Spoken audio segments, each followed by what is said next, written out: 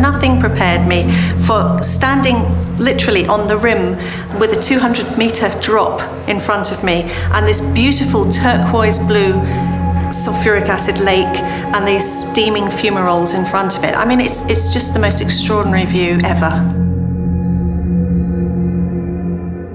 I suppose Powys is my favourite volcano in the world because it's the first volcano I ever saw. I've been making measurements there for over 25 years now.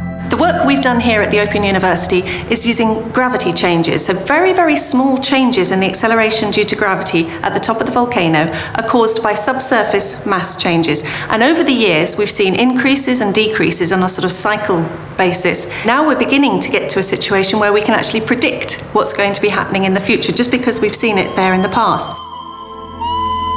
What seems to be happening now is we've got another gravity build-up, just like the one we saw in the 1980s.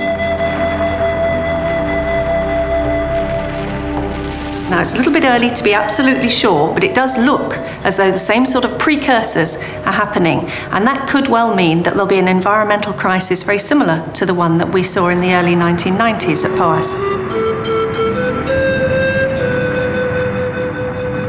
That's why we need to go back and make some more measurements. We'll be taking our usual instrumentation, we'll take our gravity meters and our GPS and all these sorts of things, and we're going to try out something new as well this time. We're going to see whether there's some small genetic changes that happen in plants.